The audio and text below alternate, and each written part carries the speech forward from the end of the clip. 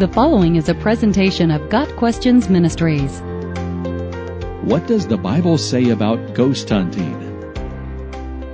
Ghost hunting is the practice of going to supposedly haunted locations to investigate the presence of spirits. Self-proclaimed ghost hunters are riding a wave of popularity right now, having their own reality shows and taking advantage of society's craving for thrills and chills. Usually these ghost hunters use electronic equipment like electromagnetic field meters, infrared cameras, and audio recording equipment. They search for cold spots in the air or voices or lights, all supposed indications of a ghost infestation. Ghost hunting has been called a pseudoscience and techno-mysticism, and has been widely criticized for drawing unscientific conclusions from gathered data. The Bible does not have anything specific to say about the practice of ghost hunting, but it does have a few things to say about spirits and the occult. In the time of the Old Testament, seeking the advice of or making contact with the dead was a practice of Israel's pagan neighbors. The law of God strictly forbade contacting the dead. The practice of seeking the dead was an abomination. Deuteronomy 18 verses 11 and 12. The law warned against turning to mediums and necromancers in several places.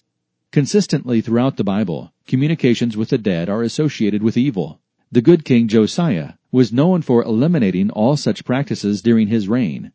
Interestingly, King Saul also rid the land of mediums and spiritists during his reign, but then when God had turned away from him, he disguised himself and visited a medium, the so-called Witch of Endor.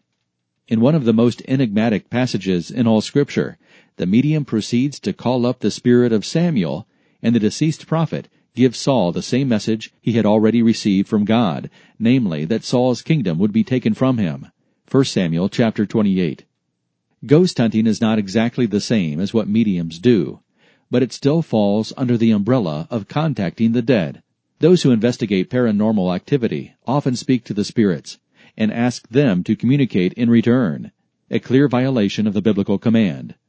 Ghost hunters purport to do their hunting for scientific reasons, to really know what is there, and if there is any justification for belief in the supernatural. However, ghost hunting organizations do not truly follow the scientific method. They rely instead on the subjective, emotional responses of the ghost hunters, and they use the history of the location, and even Ouija boards, as valid data-gathering techniques.